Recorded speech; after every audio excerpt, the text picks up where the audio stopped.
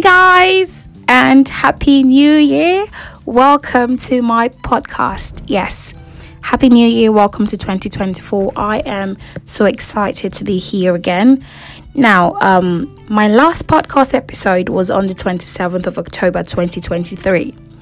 And I am back with a strong resolution to be much more consistent, in doing my podcast episodes this year. So I have decided to upload an episode at least once a week.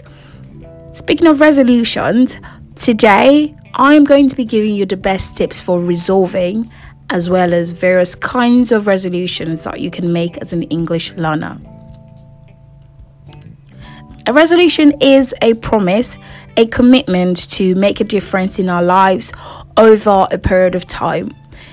Making a New Year's resolution is a common tradition, for many people in the world, and it's normally done at the beginning of, January every single year. It could be a promise to do something or to stop doing something. Now, I would like to look at resolutions as goals that you set for yourself at the beginning of each year or a period of time. So let's look at, some tips that would help you make your resolutions this year. Now, at this point, this is like more than half of the month is gone.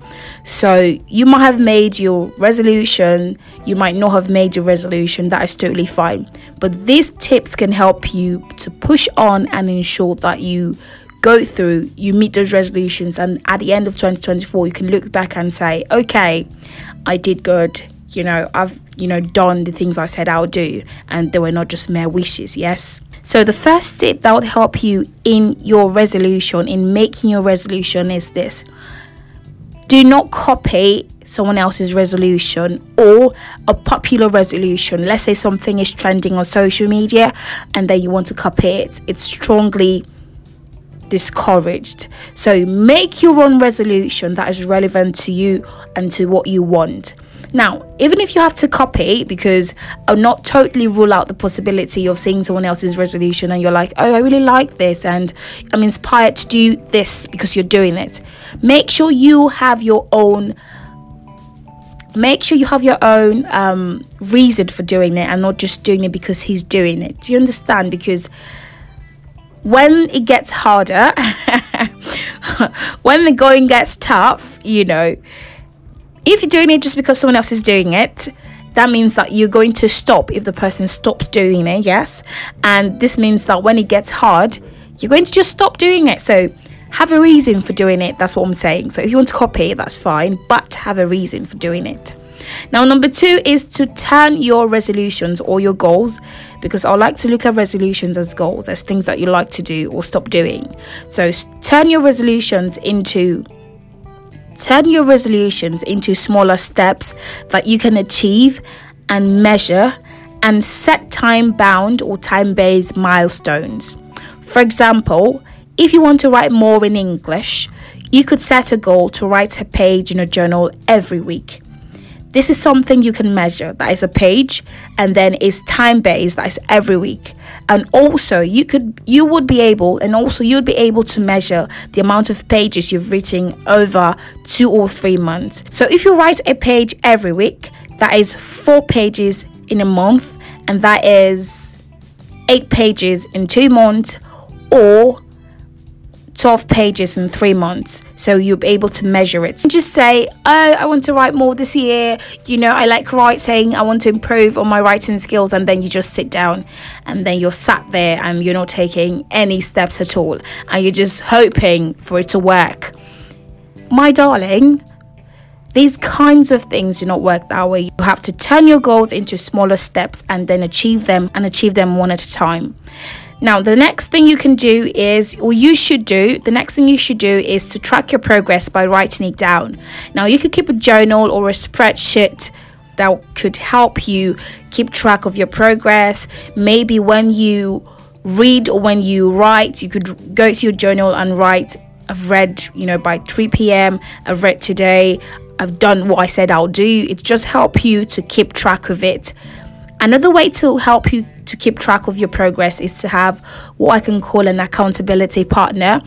Someone who would help you to stick to your resolutions all through the year. So you can also have that.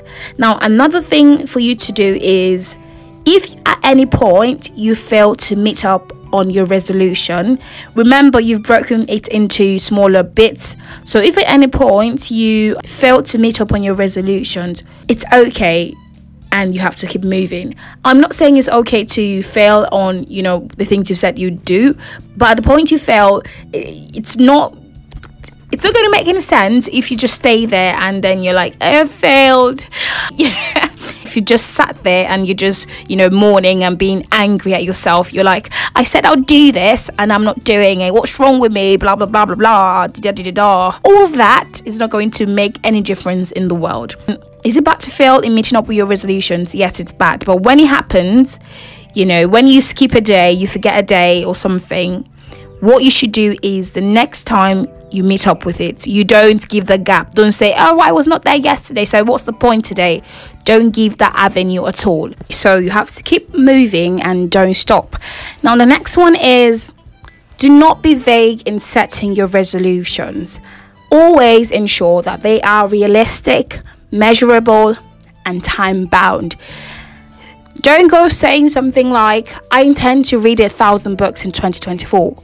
My dear, I can tell you that except you're extremely disciplined and you don't do anything else with your life but read, you cannot read 1,000 books in 2024, except maybe that's your work or something. But so let it be realistic.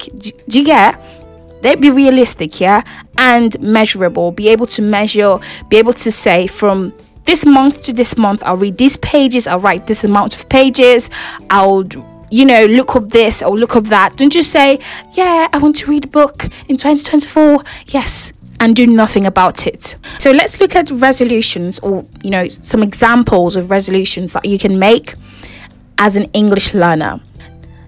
The first thing you can decide to do is to read more books. One of the best ways to add more English to your life, learn more vocabulary and immerse yourself in the language, is to start reading more books. Books are great for English learners, so you can decide to read one new book every month. That is realistic. Or 2 books every month, or 1 book a week. That's realistic. And then you can say, I'll read 10 pages every single day, and that is measurable. You can say, I would have to be sitting at my desk by 3 p.m. every single day to read my 10 pages. So with that said, you'll notice that your resolution is time-based, time-bound, 3 p.m. and then it's measurable. You're reading 10 pages every single day, and also that you are reading a book a month or a book a week, and then it is realistic. So it's really important for you to do that. The next resolution you can decide to make is to start an English journal. Now, journaling is really an interesting adventure. I've not really journaled like that, very well in my life. I think I'm more like case speaking. I write like stuff, like word notes and church sermons and all that when I'm in church, or I just write my plans out on all that, but I've not really sat down to say, oh, I want to journal specifically maybe for this thing in my life. I think I'll try it one of these days. And the only way to write in English is to start practice writing in English, the same way as the only way to speak well in English is to start speaking in English.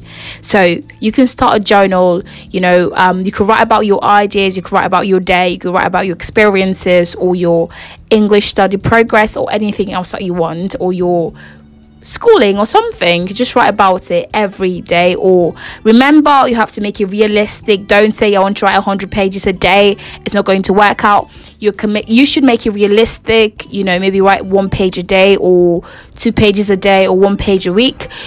Also, you should make it measurable, and then you should make it time bound. You can say by 3 p.m. every day I'll do this, by 4 p.m. every day I will do this.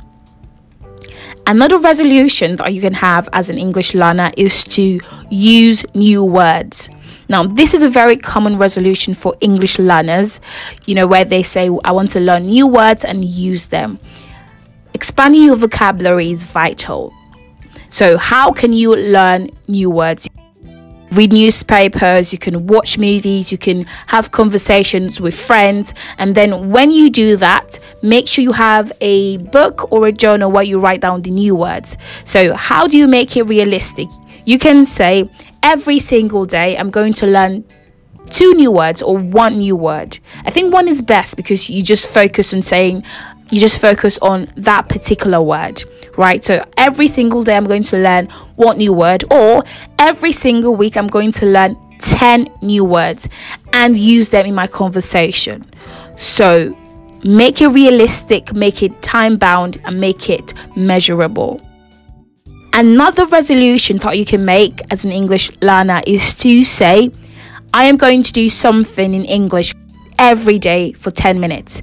You can say, every single day, I'm going to take out 10 minutes to do something in English.